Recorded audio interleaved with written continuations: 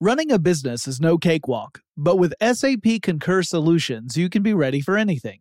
You can manage travel, expenses, and AP all on one platform that's packed with AI and best practices, and that delivers it all through an easy, clear, I can't believe how simple that is experience. So, while not much can be done about that guy who never fails to burn the microwave popcorn and stink up the entire office, with SAP Concur, you can easily handle almost anything else.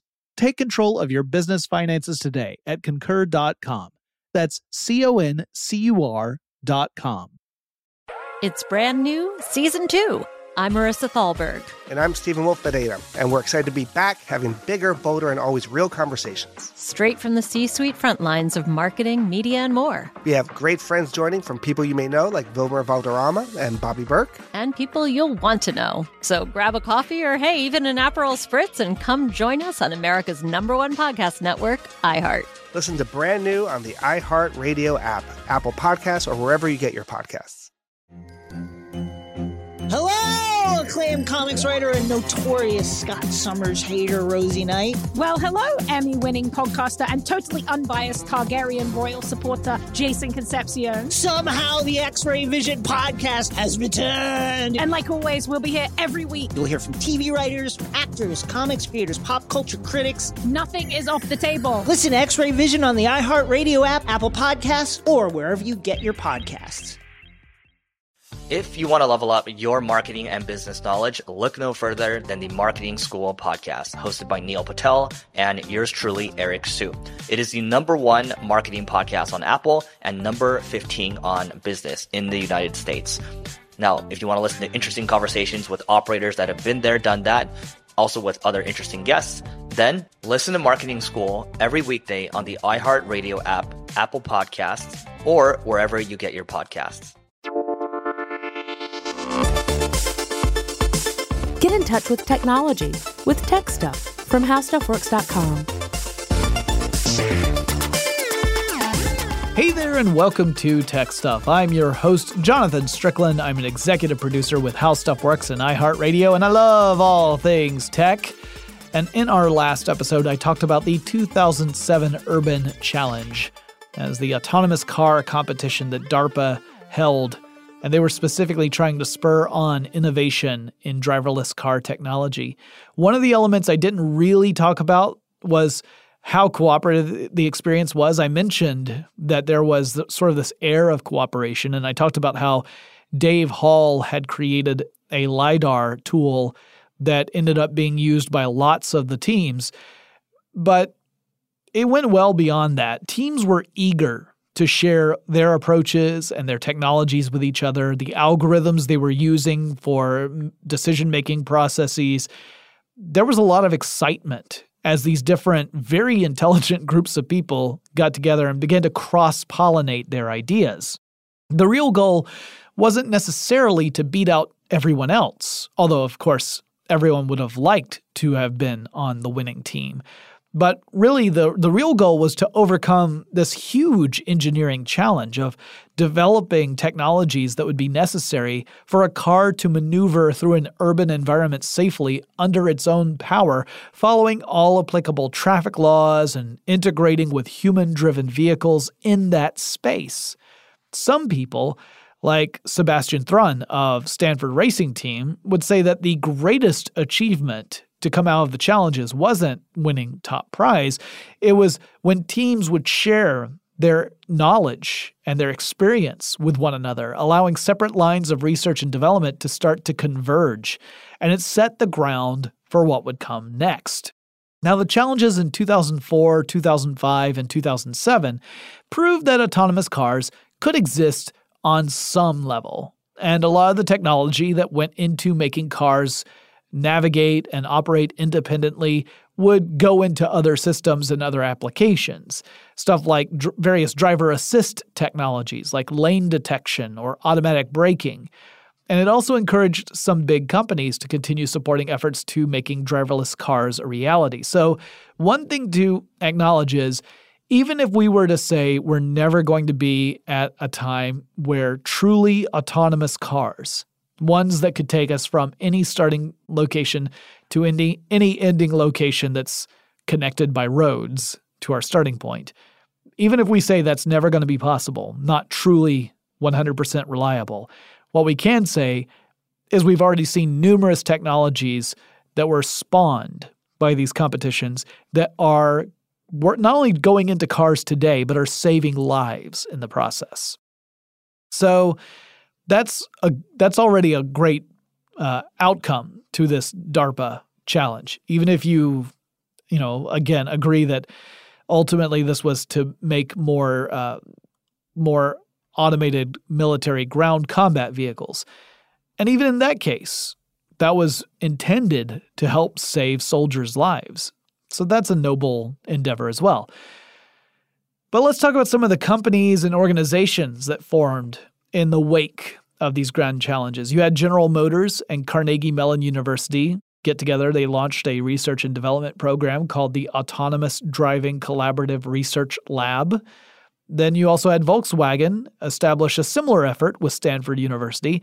Now, those academic research programs didn't receive nearly as much public attention as the other really big entity that got involved in the field not long after the challenges, and that would be Google, later known as Alphabet or Waymo. So Alphabet's the parent company. It's the holding company under which the smaller companies, and by smaller I just mean hierarchically, would spin off. So you have like Google, which continues to focus on the core business of the overall company. But you have these other subsidiaries that are subsidiaries of Alphabet, not of Google. Anyway, one of those would be a division that was specifically in research and development in the area of autonomous cars. So in 2007, Sebastian Thrun took a sabbatical from being a professor at Stanford to go work at Google for a short while. It turned out to be longer than a short while, but he and a team were hired on essentially to help develop Google's Street View tool. That's the tool that's integrated into various maps systems that Google does, and it allows you to take a street-level look at different locations. It was done by driving special cars outfitted with special cameras through all these different streets and all these different locations. They had about a year scheduled to try and map out all the roads they could in various major cities, and they ended up doing it in 9 months, so it's pretty impressive. Anyway, that project has had plenty of news coverage, not just because of its utility, but also because of concerns about privacy and security. Not everyone is super crazy about the idea of using an online tool to virtually coast down streets and take a look at different addresses. Not to mention possibly spying people that you recognize in places they should not be. But that's a topic for another time. In 2009, Google would go a step further and secretly began testing autonomous vehicles. So they had been in development of that for a couple of years as well, and Sebastian Thrun had worked on that. They were retrofitting Toyota Prius cars at first, and the goal was to conduct 10 100-mile trips in those cars without interruption. So uninterrupted 100-mile trips with Toyota Priuses 10 times. Over the course of 2009, Google would rack up more autonomously driven miles than had been accumulated over all previous years of experimentation among all autonomous car programs. So in 1 year, they eclipsed everything that had come before it. In 2010, Sebastian Thrun would officially join Google as a Google Fellow and found a secret research and development division within the company called Google X. Now, among the many projects that division would focus on, the autonomous cars was just one, would be the self-driving cars. And Thrun, having participated in all 3 of the DARPA challenges, had really deep contacts in that field, and he could call upon them to help solve difficult problems that remained in pursuit of the goal of a truly autonomous car that could interoperate with human society. So Thrun ended up hiring people from the various competing teams of the DARPA challenges to join him at Google in developing further autonomous car technologies. Technically, the company had been doing this since 2007, really. Dave Hall, the guy who souped up LiDAR to make it an indispensable tool, became a billionaire through his work at Velodyne in the meantime, and Red Whittaker over at Carnegie Mellon would continue teaching at that university, effectively training the next generation of roboticists. And computer scientists throughout the entire industry were continuing to develop machine learning strategies that would become useful in multiple applications, including teaching a car how to drive itself. There were numerous groups that thought this is the real secret to developing a truly autonomous car is through machine learning, not programming a car on what to do in any given situation, but teaching a car, sort of akin to how you would teach a young driver about how to conduct him or herself in a car. By this stage, Google's tests had drawn attention from the press. The New York Times published a piece in October 2010 titled, "Google Cars Drive Themselves in Traffic." The article revealed that Google had been conducting tests in plain sight for several months, but at that point had not commented on what those tests were all about. And the company was pretty content with people just assuming that it was another Google Street View car. There were 15 engineers working on the project, and they had hired a dozen or so drivers whose job it was to monitor the performance of the vehicles and to take over if necessary.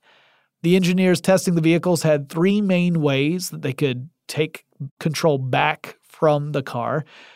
In each test vehicle, engineers had installed a button, a nice candy-like red button that was on the right-hand side of the driver, so they could easily hit the button and that would switch controls to manual. But you could also do it if you tapped on the brakes or if you turned the steering wheel. The car would hand over control to the driver. Google had a little hiccup in 2011, a public hiccup. That was when one of its driverless vehicles was involved in a low-speed car crash. And at the time, everyone assumed this was the first in real-world car crash with an autonomous car. However, this particular incident was only a very tiny hiccup because it soon became public that the car, the autonomous car, was actually in manual control mode at the time. The human driver behind the wheel was responsible for the accident, not the driverless car technology. Google's driverless cars would maintain a perfect safety record in autonomous mode until 2016, publicly. That's assuming if you say perfect safety record in the sense that the autonomous vehicles were not found to be at fault. There were incidents where autonomous cars were involved in car accidents, but in every case until 2016, every public case, it was determined that the other driver was at fault.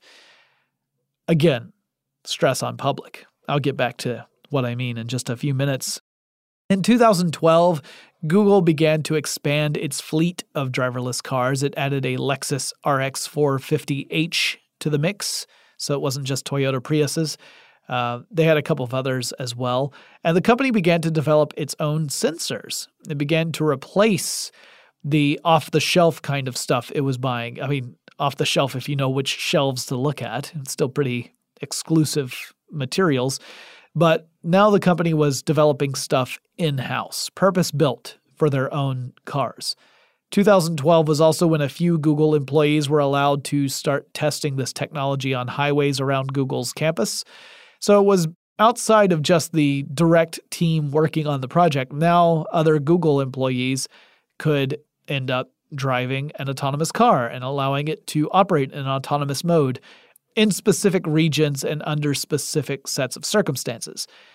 There are a lot of different rules in place to participate in this, so you couldn't just turn it on autonomous and sit back all the time. And 2012 was when the state of Nevada made history by becoming the first state to license autonomous cars for use on state roads. California would follow suit that same year, but the bill that Governor Jerry Brown had signed would only take effect starting in 2015. In January 2013, Audi and Toyota both showed off autonomous vehicle concept designs at CES, so it showed that lots of entities were still very much interested in driverless cars, not just Google. In 2014, Google unveiled a prototype electric car that had a top speed of 25 miles per hour. There was no steering wheel, no brake, no accelerator, no controls to allow a human driver to actually take manual control of the car inside the car. The car did have some controls, but there were buttons that would tell it when it could go and when it should stop. So these vehicles were not intended for commercial use. They were part of Google's R&D to test out the possibility of a vehicle that doesn't even have manual controls. It requires a lot of trust be put into the system. Now, to be fair, these were very limited in their scope. A top speed of 25 miles per hour suggests that you would use them on like residential streets and stuff. You wouldn't use them on a highway. They wouldn't be able to get up to speed. In 2014, the state of California passed legislation requiring any company operating autonomous vehicles in the state to submit reports on any accident involving a vehicle operating in autonomous mode that would result in, quote, damage of property or in bodily injury or death, end quote. After that point, Google would report several accidents, like more than 3 dozen. Most of those appeared to be the fault of human drivers, not the autonomous systems. But according to some Google executives, there were some accidents that happened between 2011 and when this piece of legislation was signed in 2014 that Google chose to keep quiet. And the logic that the company used was that, well, those accidents happened before that law was passed, so it doesn't really apply to those. We don't need to talk about accidents that have already happened. Just from this point forward, we'll talk about it. One of those accidents involved someone who had participated in 2 of the DARPA Grand Challenges, someone who was working for Google and who would become something of a thorn in the company's side. And that person was Anthony Levandowski. I'll explain more in a second, but first let's take a quick break to thank our sponsor. Running a business is no cakewalk. There is a ton to keep track of. Employees to keep happy, spending to control, travel to plan, and on top of it all, nobody knows exactly what the future holds. Your finance team always has to be ready to change. But with SAP Concur Solutions, you can be ready for anything. You can manage travel, expenses, and AP all on one platform that's packed with AI and best practices, and that delivers it all through an easy, clear, I can't believe how simple that is experience. And you can finally say goodbye to the costly mistakes and risks that come from manual work and spreadsheets. So, while not much can be done about that guy who never fails to burn the microwave popcorn and stink up the entire office, with SAP Concur, you can easily handle almost anything else. Take control of your business finances today at concur.com. That's CONCUR.com. Every week on Talk Easy with Sam Fragoso, I invite an artist, writer, or politician to come to the table and speak from the heart in ways I imagine you haven't heard from them before. Some of my favorites are with Tom Hanks, Margaret Atwood, Questlove, Cate Blanchett, and Oscar Isaac. If that sounds like a varied group of people, it's because it is. I always wanted to make a show where one week we could sit with a politician like Beto O'Rourke, the next an author like Min Jin Lee, or TV titans like Bill Hader and Quinta Brunson. Basically, this is a podcast driven by curiosity and an abundance of research. Conversations where people actually start to sound like people. In recent weeks, I sat with Dan Levy, Ava DuVernay, Benny Safdie, and the editor of The New Yorker, David Remnick. You can listen to Talk Easy with Sam Fragoso on the iHeartRadio app, Apple Podcasts, or wherever you get your podcasts. I hope to see you there.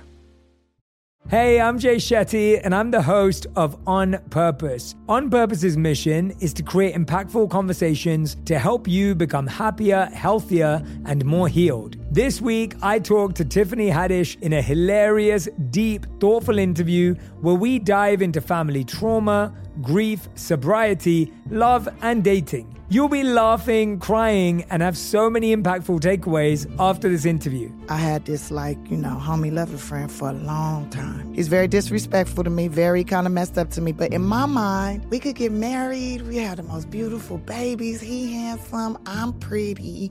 It would be so cool. He's smart and intellectual. I'm kind of smart, I think. It would be fun. We have the best conversations.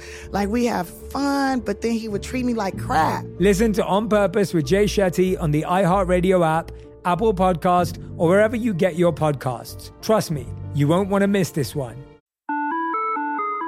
Hi there, I'm Bob Pittman, Chairman and CEO of iHeartMedia. Welcome to Math and Magic, Stories from the Frontiers of Marketing.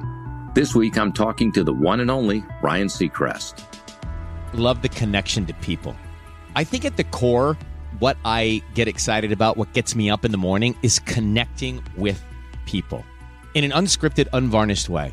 Is getting to say something to them, hear back from them, know that I'm part of the routine. And I look forward to getting on the air. I look forward to it. In these exciting times, we're looking to the math, the strategy and analytics, and the magic, the creative spark, more than ever. Listen to Math and Magic on our very own iHeartRadio app, Apple Podcast, or wherever you get your podcast. Lewandowski, if you listen to the previous episodes, he was the guy who competed using a self-balancing motorcycle in the 2004 and 2005 Grand Challenge competitions. The name of that motorcycle, by the way, no big surprise, was Ghost Rider. He had joined Google in 2007 to work with Sebastian Thrun on the Google Street View project, and Lewandowski started a few companies related to autonomous cars. He had developed these technologies for Ghost Rider, and then he started some startups that were focused on specific elements that he had created for Ghost Rider, including one that used spinning LiDAR as a sensing technology. He didn't invent that, but he did develop or start up a company that specialized in that. Then he pushed Google to buy the tech his other companies happened to be making, which you might think is a little questionable. Lewandowski was in a position to market his own company's products for a project he was working on with Google. So he was in charge of hardware for autonomous cars over at Google, and then said, well, for us to outfit these cars, let's buy this tech from these two companies. Oh, I happen to own those two companies. So I'm using the money from the company I work for to funnel into companies I own. People began to have questions about that. But it totally worked. As people at Google learned about what had gone on, they started to get a little concerned about this and about Lewandowski. It got worse when it became known that Lewandowski was talking to some competitors, some other companies outside of Google, about selling them the same technology. Now, this was complicated because he was operating those businesses outside of Google. He was a business owner, and those technically didn't belong to Google. But at the same time, he was working for Google. So it seemed like he might be undercutting Google or helping out their competitors, which was complicated. Larry Page, the head of Google, essentially directed the company to acquire Lewandowski's businesses rather than risk him leaving the company to oversee the businesses himself. Lewandowski had indicated that he might leave Google in pursuit of leading up these two companies that he had founded, although his commitment to that course of action is something that people have questioned, that perhaps he just said this as a way to encourage Larry Page to shell out millions and millions of dollars to acquire these companies. According to a report in The New Yorker, several people in Project Chauffeur, which was the code name for the driverless vehicle program at Google, felt that it was a mistake to get so tightly connected to Lewandowski. Several of the team members questioned his commitment to Google, as well as his ethical sensibilities, and this would get pushed further after an alleged incident in 2011. So here's how the story goes. There was a Google executive named Isaac Taylor who was working on Project Chauffeur, and he took a leave of absence from the project. It was a paternity leave when he became a new father in 2011. When he got back to Google, he found out that Lewandowski had made some unauthorized changes to the software that guided the driverless cars. So up to that point, Google had really placed some pretty tight restrictions on the routes that these driverless cars would be allowed to take in autonomous mode. This is a type of geofencing, where you restrict the operating parameters for a vehicle. The goal was to gather data through many miles of travel, but to control that process by limiting where the cars could actually drive under autonomous mode. Lewandowski apparently felt this was not satisfactory, so he made changes to the code to let the autonomous cars drive on routes that previously had been forbidden.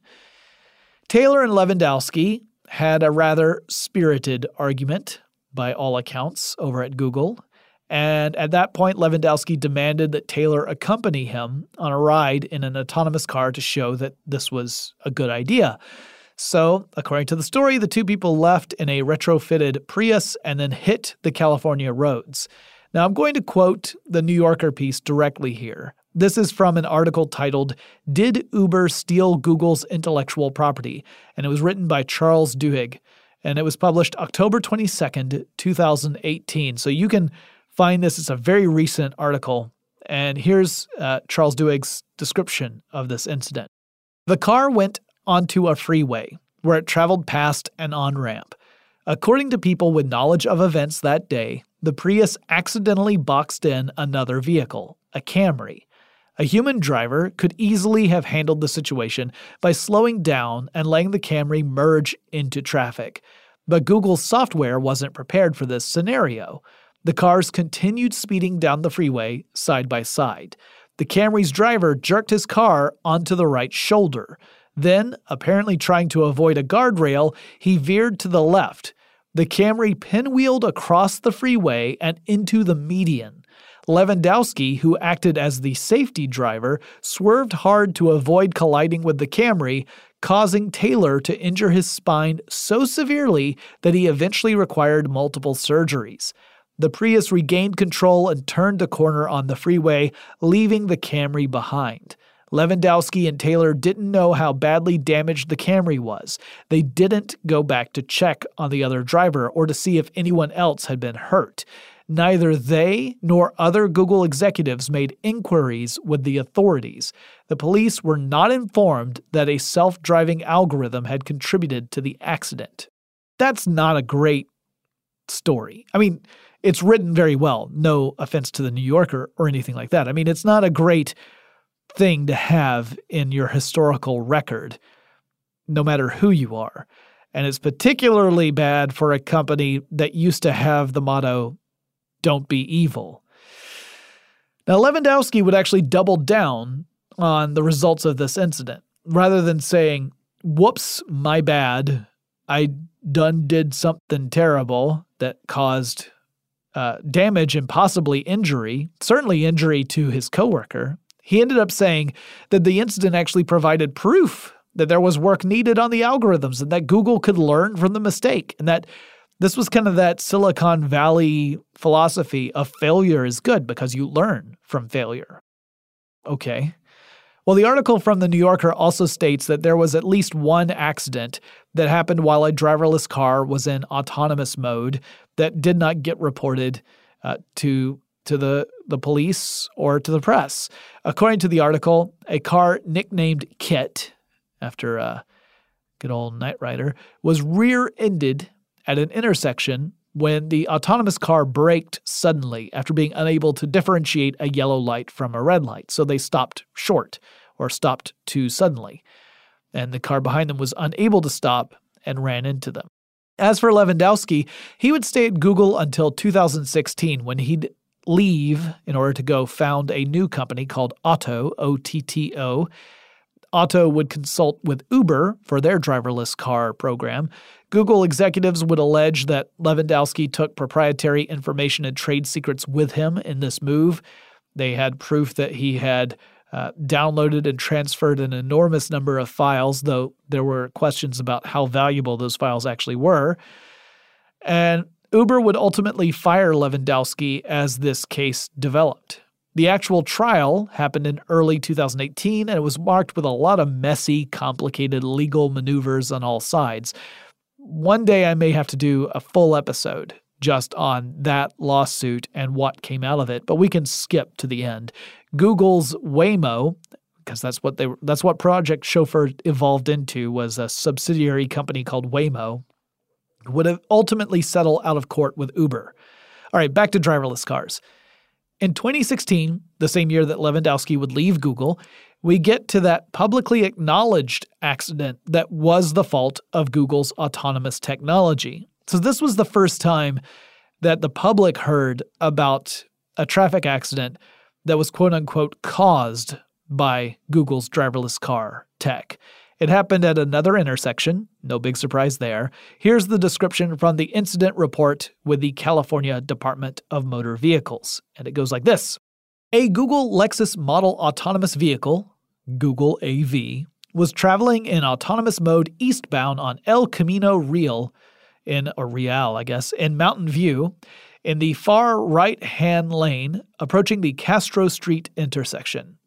As the Google AV approached the intersection, it signaled its intent to make a right turn on red onto Castro Street. The Google AV then moved to the right-hand side of the lane to pass traffic in the same lane that was stopped at the intersection and proceeding straight. However, the Google AV had to come to a stop and go around sandbags positioned around a storm drain that was blocking its path. When the light turned green, traffic in the lane continued past the Google AV. After a few cars had passed, the Google AV began to proceed back into the center of the lane to pass the sandbags. A public transit bus was approaching from behind. The Google AV test driver saw the bus approaching in the left side mirror, but believed the bus would stop or slow to allow the Google AV to continue. Approximately 3 seconds later, as the Google AV was re-entering the center of the lane, it made contact with the side of the bus. The Google AV was operating in autonomous mode and traveling at less than 2 miles per hour, and the bus was traveling at about 15 miles per hour at the time of contact. The Google AV sustained body damage to the left front fender, to the left front wheel, and one of its driver's side sensors. There were no injuries reported at the scene. So in other words, this was a pretty minor crash, all things considered. And the report even managed to make it sound like, while Google would not dispute that this was the fault of the driverless car, there was still some shade to cast at the bus driver, who was quote-unquote expected to stop or slow down. So publicly, it sounded like driverless cars were doing really well around 2016, though in self-limited tests. We weren't seeing autonomous cars sent into unfamiliar territory at this point, and assuming the New Yorker article is accurate, and I have no reason to assume otherwise, there were at least several incidents that could have changed public perception about how safe those cars really were. They were just being kept on the hush-hush. I've got more to say about Google and other companies and driverless cars in just a second, but first, let's take another quick break to thank our sponsor. Running a business is no cakewalk. There is a ton to keep track of. Employees to keep happy, spending to control, travel to plan, and on top of it all, nobody knows exactly what the future holds. Your finance team always has to be ready to change. But with SAP Concur Solutions, you can be ready for anything. You can manage travel, expenses, and AP all on one platform that's packed with AI and best practices, and that delivers it all through an easy, clear, I can't believe how simple that is experience. And you can finally say goodbye to the costly mistakes and risks that come from manual work and spreadsheets. So, while not much can be done about that guy who never fails to burn the microwave popcorn and stink up the entire office, with SAP Concur, you can easily handle almost anything else. Take control of your business finances today at Concur.com. That's CONCUR.com. Hey, I'm Jay Shetty, and I'm the host of On Purpose. On Purpose's mission is to create impactful conversations to help you become happier, healthier, and more healed. This week, I talked to Tiffany Haddish in a hilarious, deep, thoughtful interview where we dive into family trauma, grief, sobriety, love, and dating. You'll be laughing, crying, and have so many impactful takeaways after this interview. I had this, homie lover friend for a long time. He's very disrespectful to me, very kind of messed up to me. But in my mind, we could get married. We have the most beautiful babies. He handsome. I'm pretty. It would be so cool. He's smart and intellectual. I'm kind of smart, I think. It would be fun. We have the best conversations. We have fun, but then he would treat me like crap. Listen to On Purpose with Jay Shetty on the iHeartRadio app, Apple Podcast, or wherever you get your podcasts. Trust me, you won't want to miss this one. Every week on Talk Easy with Sam Fragoso, I invite an artist, writer, or politician to come to the table and speak from the heart in ways I imagine you haven't heard from them before. Some of my favorites are with Tom Hanks, Margaret Atwood, Questlove, Cate Blanchett, and Oscar Isaac. If that sounds like a varied group of people, it's because it is. I always wanted to make a show where one week we could sit with a politician like Beto O'Rourke, the next an author like Min Jin Lee, or TV titans like Bill Hader and Quinta Brunson. Basically, this is a podcast driven by curiosity and an abundance of research. Conversations where people actually start to sound like people. In recent weeks, I sat with Dan Levy, Ava DuVernay, Benny Safdie, and the editor of The New Yorker, David Remnick. You can listen to Talk Easy with Sam Fragoso on the iHeartRadio app, Apple Podcasts, or wherever you get your podcasts. I hope to see you there. Hi there, I'm Bob Pittman, Chairman and CEO of iHeartMedia. Welcome to Math and Magic, Stories from the Frontiers of Marketing. This week, I'm talking to the one and only Ryan Seacrest. Love the connection to people. I think at the core, what I get excited about, what gets me up in the morning, is connecting with people in an unscripted, unvarnished way. Is getting to say something to them, hear back from them, know that I'm part of the routine, and I look forward to getting on the air. I look forward to it. In these exciting times, we're looking to the math, the strategy and analytics, and the magic, the creative spark, more than ever. Listen to Math and Magic on our very own iHeartRadio app, Apple Podcast, or wherever you get your podcast. Running a business is no cakewalk. There is a ton to keep track of. Employees to keep happy, spending to control, travel to plan, and on top of it all, nobody knows exactly what the future holds.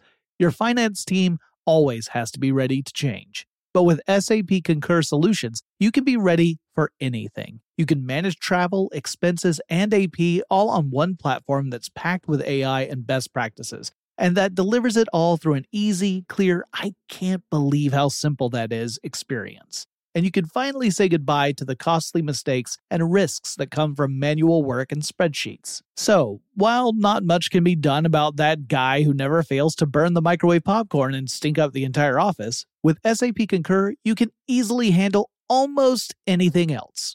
Take control of your business finances today at Concur.com. That's CONCUR.com. Hi there, I'm Bob Pittman, Chairman and CEO of iHeartMedia. Welcome to Math and Magic, Stories from the Frontiers of Marketing. This week, I'm talking to the one and only Ryan Seacrest. Love the connection to people.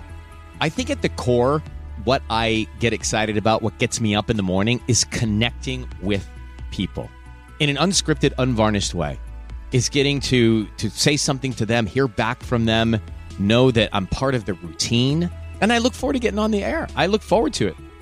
In these exciting times, we're looking to the math, the strategy and analytics, and the magic, the creative spark, more than ever. Listen to Math and Magic on our very own iHeartRadio app, Apple Podcast, or wherever you get your podcast. Every week on Talk Easy with Sam Fragoso, I invite an artist, writer, or politician to come to the table and speak from the heart in ways I imagine you haven't heard from them before. Some of my favorites are with Tom Hanks, Margaret Atwood, Questlove, Cate Blanchett, and Oscar Isaac. If that sounds like a varied group of people, it's because it is. I always wanted to make a show where one week we could sit with a politician like Beto O'Rourke, the next an author like Min Jin Lee, or TV titans like Bill Hader and Quinta Brunson. Basically, this is a podcast driven by curiosity and an abundance of research. Conversations where people actually start to sound like people. In recent weeks, I sat with Dan Levy, Ava DuVernay, Benny Safdie, and the editor of The New Yorker, David Remnick. You can listen to Talk Easy with Sam Fragoso on the iHeartRadio app, Apple Podcasts, or wherever you get your podcasts. I hope to see you there. Hey, I'm Jay Shetty, and I'm the host of On Purpose. On Purpose's mission is to create impactful conversations to help you become happier, healthier, and more healed. This week, I talked to Tiffany Haddish in a hilarious, deep, thoughtful interview where we dive into family trauma, grief, sobriety, love, and dating. You'll be laughing, crying, and have so many impactful takeaways after this interview. I had this, homie lover friend for a long time. He's very disrespectful to me, very kind of messed up to me. But in my mind, we could get married. We had the most beautiful babies. He handsome. I'm pretty. It would be so cool. He's smart and intellectual. I'm kind of smart, I think. It would be fun. We have the best conversations. We have fun. But then he would treat me like crap. Listen to On Purpose with Jay Shetty on the iHeartRadio app, Apple Podcast, or wherever you get your podcasts. Trust me, you won't want to miss this one. We'll come back to Google in a moment, but first, let's chat a little bit about some of the other companies that are pursuing driverless car technology. One of them I've already mentioned a couple of times, and that would be Uber.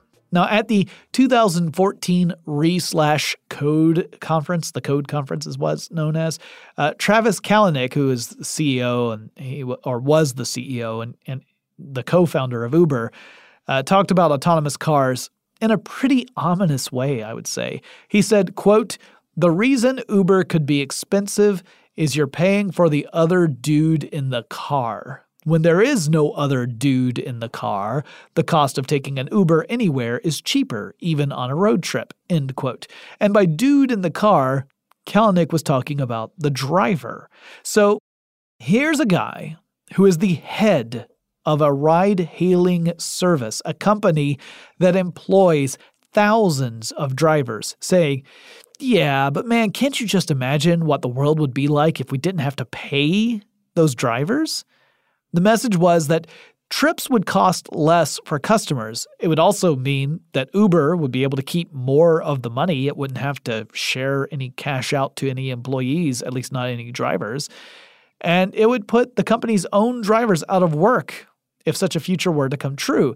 It was more than a little harsh, I would say. I would call it demoralizing. If I were driving for Uber and I heard that the company's leadership was saying, "I can't wait to replace you with a robot," it would make me feel not so great about my job.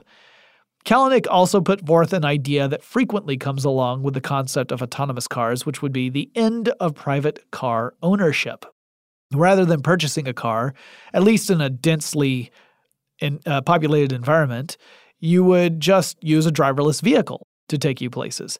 The cost per trip could potentially be low enough that you would actually be saving money compared to purchasing your own car plus paying insurance and all that kind of stuff. Not to mention maintenance and parking and that kind of thing. All of those payments would be gone. You would just be paying on a per-trip basis.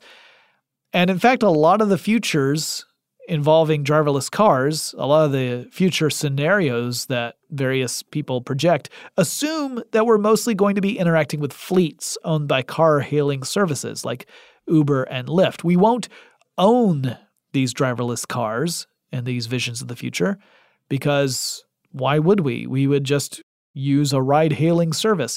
Again, this only makes sense if you're living in a fairly densely populated area, a city or a suburb.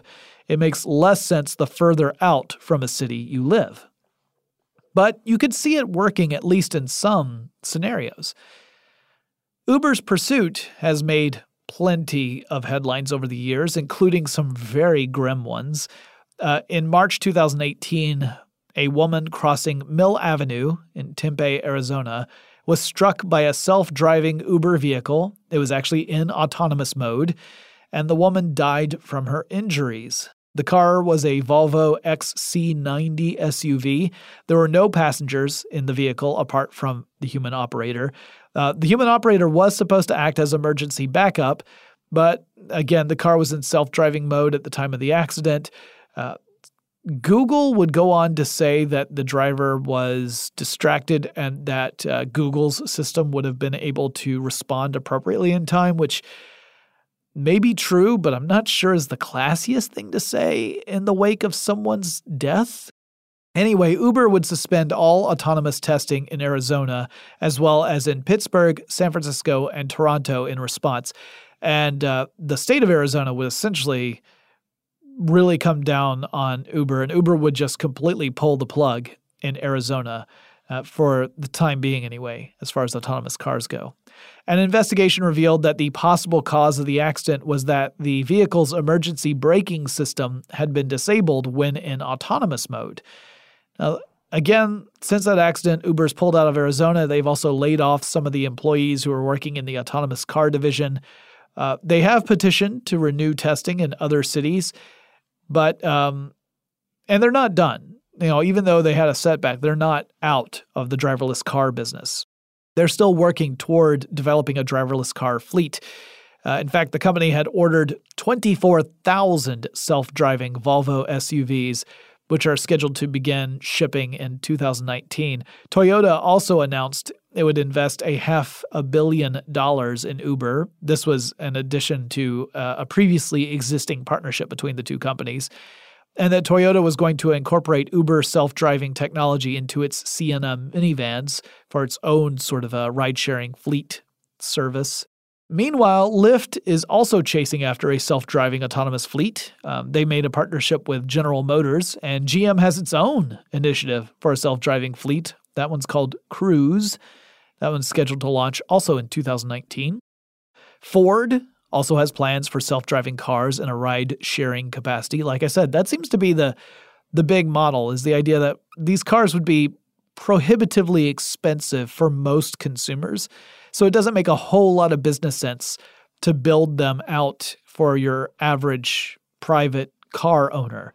It makes more sense to build them out for a ride-sharing service where you will generate revenue over a long term, as opposed to trying to sell them for a profit to a single person. Ford, however, their timeline is a little more modest. They're looking at starting in 2021.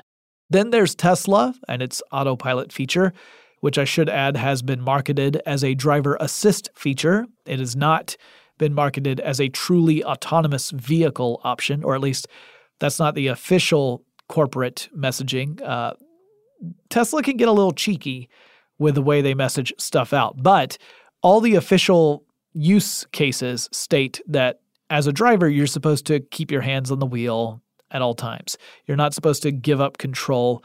You can allow it to take over, but you aren't to just sit back and watch it happen, which of course has not stopped people from doing just that thing, despite the fact that the company has said don't do that thing. The company initially rolled out the autopilot feature as a software update, which is actually really cool. The idea of rolling out a software update and sending it out to cars, and suddenly they have this autopilot feature, that's really neat. That's something that you wouldn't have seen, 5 years ago with cars. So that happened back in 2015. So I guess you'd see it 3 years ago, but not 5 years ago. But this semi-autonomous system has been involved in at least 2 fatal car crashes over the last few years. The first happened in 2016 when a Tesla car in autopilot mode collided with a truck that was turning across the path of traffic. The Tesla failed to detect the truck was there and was unable to stop in time. The second fatal accident happened in 2018 when a Tesla vehicle in autopilot collided with a concrete highway lane divider at high speed. Then we get back to Waymo, that spinoff from Google that's probably the most famous of all the autonomous vehicle projects. According to the company, its test vehicles have driven more than 10 million miles in autonomous mode. Though, to Lewandowski's point, some consideration should be dedicated to the fact that many of those miles were over very specific routes. So, yes, millions of miles traveled, but if they are millions of the same miles, that has limited utility. In December 2018, Waymo is launching, or perhaps has already launched, depending on when you hear this, a self-driving service available to people who have opted into the company's early rider program. And the service is in Phoenix, Arizona, which I assume is a delicate matter in the wake of the tragedy that happened in Tempe, Arizona in spring of 2018 with that Uber crash. The service is called Waymo One, and like other ride-hailing services, customers will use an app to hail a car. They will designate where they want to be picked up, where they want to be dropped off. The cost of the ride will be dependent upon factors like what time of day it is and how far away the trip or how much distance the trip will take. The cars are Chrysler Pacifica minivans, and they do have some controls on the inside for passengers to use in various situations. There's a button that can initiate essentially an emergency pullover, so you can have the car pull over at any point during the ride. There's also a contact support button that will put a passenger in contact with customer support. So it sounds like 2019 is going to be a really big and potentially scary experiment to see if autonomous cars are really ready to enter into real service, at least in limited markets. And it may well be that the results we'll see will show these vehicles are more safe, reliable, and efficient than vehicles that are operated by human drivers. But if there are more accidents or evidence of companies trying to cover up accidents, that's going to be a big problem. It also shows how there's a huge disconnect between that Silicon Valley philosophy of fail big, fail fast, fail often. Making risky decisions in Silicon Valley is considered to be a really good trait, not a bad one. Being risk-averse is a bad trait in Silicon Valley. It's better to keep throwing yourself out there as hard as you can without any fear of failure, because if you do succeed, you're going to reap incredible benefits. And if you fail, well, you learn something in that process, and then you just do better the next time. People like Lewandowski appear to embrace that philosophy. But on the other hand, when you get to your average schmoes, like me, then you have the reality of the situation sink in, because these aren't just lines of code in software. These are technologies that could dramatically change someone's life in really horrible ways if something goes wrong. See, if I use an app, let's say I'm using, a pizza delivery app, and let's say something screws up and my pizza is lost in the ether. Like that order never really goes through, and I'm sitting around waiting for pizza and I'm hungry. Well, that sucks, but I'm going to live. I can order another pizza. But if an autonomous car messes up, someone could die. So failing big, failing often in the sense of autonomous cars in the real world is what I would argue an irresponsible approach. And yes, we learn more through our failures than we do through our successes. But again, when it comes to human lives, you can't be too cavalier about that.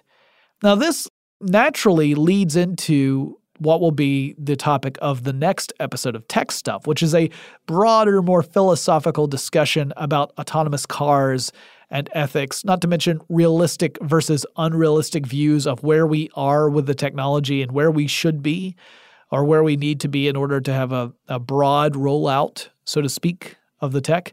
So in the next episode, I'm going to spend more time talking about those sort of big picture ideas. Everything from the different levels of autonomy to where we are, to various problems with some of these approaches. Even Waymo, which I would argue, despite the alleged incidents that went unreported between 2011 and 2014, it appears to be the most responsible of the large projects I've read about. Again, big picture view. Even Waymo, their approach has certain drawbacks that we'll talk about in the next episode. Things that mean that it may work in most situations, but when you get into unusual situations, which happen all the time, it doesn't work nearly as well. But that's what we'll talk about in our next episode. If you have suggestions for future episodes of Tech Stuff, whether it's a huge topic like driverless cars that would require multiple episodes, or something where you want a really focused episode about a specific technology or a person in tech, maybe there's someone you would like me to interview, let me know. Send me an email. The address is techstuff@howstuffworks.com. Or go to our website, that's techstuffpodcast.com. There you can find the different ways to contact me on social. I look forward to hearing from you. Don't forget to head over to tpublic.com/techstuff and check out our merchandise. Every purchase you make goes to help the show, and we greatly appreciate it. And I'll talk to you again really soon.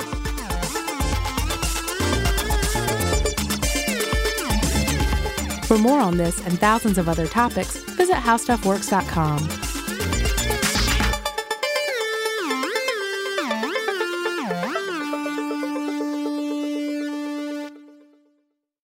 Running a business is no cakewalk, but with SAP Concur Solutions, you can be ready for anything. You can manage travel, expenses, and AP all on one platform that's packed with AI and best practices, and that delivers it all through an easy, clear, I can't believe how simple that is experience. So, while not much can be done about that guy who never fails to burn the microwave popcorn and stink up the entire office, with SAP Concur, you can easily handle almost anything else. Take control of your business finances today at concur.com. That's CONCUR.com. It's brand new, Season 2.